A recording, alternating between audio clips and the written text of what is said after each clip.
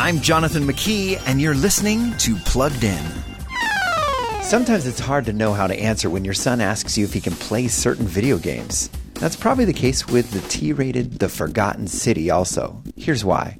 The Forgotten City is a compelling game with creative dialogue and problem-solving aspects.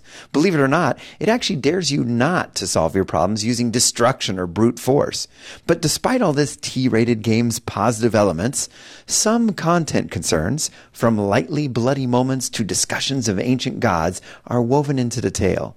So how do you answer the question, Mom, can I play The Forgotten City? Maybe one of the best answers is, I don't know.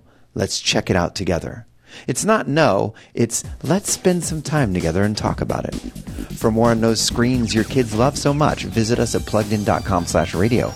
I'm Jonathan McKee, author of Parenting Generation Screen, with Focus on the Family's Plugged In.